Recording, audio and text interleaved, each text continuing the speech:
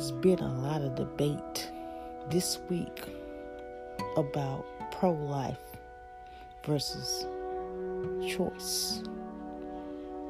The higher Supreme Court has heard a case dealing with lessening the numbers that a woman can have an abortion. Both sides argued. So, they are still debating. This issue has been debated about back and forth for the last 100 years or so. And some may wonder, why are we still arguing about this issue when it has been settled law? Well, it really haven't. As humans, we tend to do what we want and say what we want, even when making our own choices as women. This world was founded based on religion through our Lord and Savior Jesus Christ. He wrote the manual known as the Bible, and we choose to follow his teachings or not. He gave one man choices and also men and life through his forgiveness if we shall seek him. According to the Bible, God talks about fornication and says we should not do it unless we are married. Again, he is presenting a choice to you, and it's up to us to follow. We all make mistakes, and they are forgiven. So if you do the unforgivable things, God can forgive you, but there's a price you're going to have to pay for breaking that law. However, we serve God, but other religions have their beliefs. Religion has been in politics for quite some time. The arguments back and forth on both sides are terrible as they seek to win at all costs. It's a choice between having a baby no matter what. It's deep and rooted in their religious belief. We must understand as women both sides of the issue and seek a middle ground and get our point across on why you have a specific belief without chastising one another for something the other might have done. You are not God, and you do not have the right to be judge and jury. We all want to prosecute, but God also says, who without sin cast the first stone? We must understand as women, some may be a feminist, and some have this flight of fear of being ostracized by the choice they make in life. We might disagree, but we must respect the choice they make. We live and learn from our past, but we must not repeat it. Women are vulnerable in lots of ways. Some are abused, sexually raped, and beaten. So, if they become pregnant and decide to abort their baby, that's their choice. We can't judge them because we are not in their shoes. Some say adoption is an option, and some proceed to that instead of aborting their baby. Some say conception starts when a woman finds out she has conceived. She has the abortion right away or waits. A baby is there whether you hear the heartbeat or not. Again, that is a woman's choice. Some women don't have the support they need to help or inform on decisions they may want to make. With nowhere to go, what is a woman to do? So she is left for making a mistake that she might soon regret someday.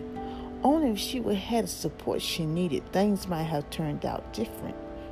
She would never know because of decision out of despair and fear of being alone with no help. Again, people might differ with that because you can always find support through your community, through a church, through a pastor, or somebody. You can find support. So people might differ with that. In other words, you can find different solutions. You don't have to present as your first choice to be a final choice.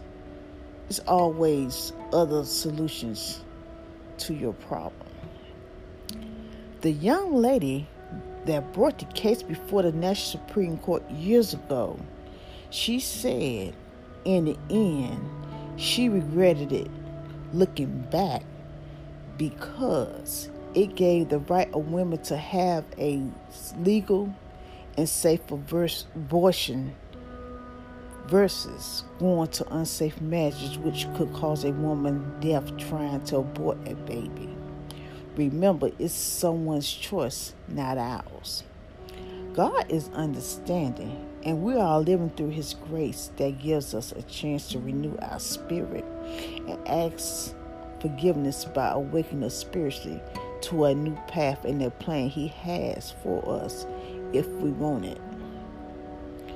So, with all this debate about abortion, anti-abortion, if the higher court decide to let the ruling stand and they strip away some rights to how many weeks you can proceed with the abortion, all this, women going back to the back alleys as it was, and they died, and they using cloak hangers and doing all drinking stuff to get abortion.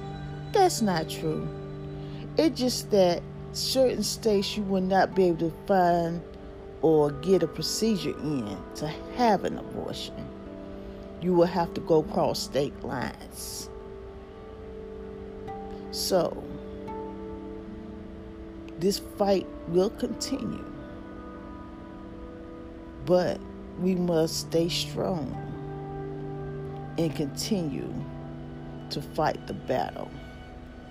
Whether you're on one side or the other side, but God knows. God put the Bible there. He said what is true, what is not true, what you should be doing and what you should not be doing. He gives you a choice. He gives you a choice. So it's up to you.